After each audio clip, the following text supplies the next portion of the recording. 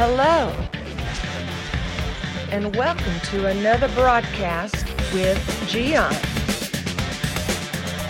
Watching this program, you are going to be inspired, challenged, and enlightened.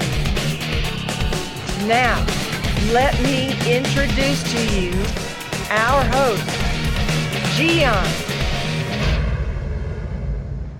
I have wonderful conversations with my friends online sometimes, virtually, FaceTime, video chat, in person, going places, talking with them.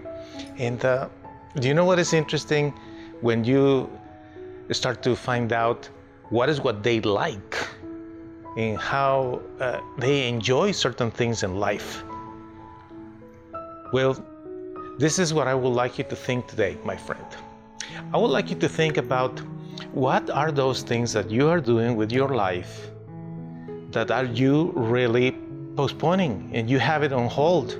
It's like, I would like to do this, I would like to do that, but it's like it's on a project for the future in 20 years or something. While you can do certain things today. The beauty of learning to move in that atmosphere, if you allow me, is that sometimes you can be, even without thinking of that, performing an amazing job. One of my friends is a photographer. He takes wonderful pictures. And one day he said to me, I have taken my best pictures on my day off.